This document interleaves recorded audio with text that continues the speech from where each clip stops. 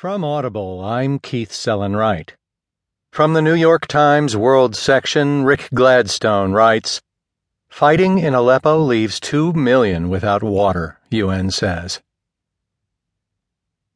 2 million people in the contested Syrian city of Aleppo lack access to running water because of escalated fighting, the United Nations said Tuesday, beseeching all combatants to declare a humanitarian pause to permit emergency delivery.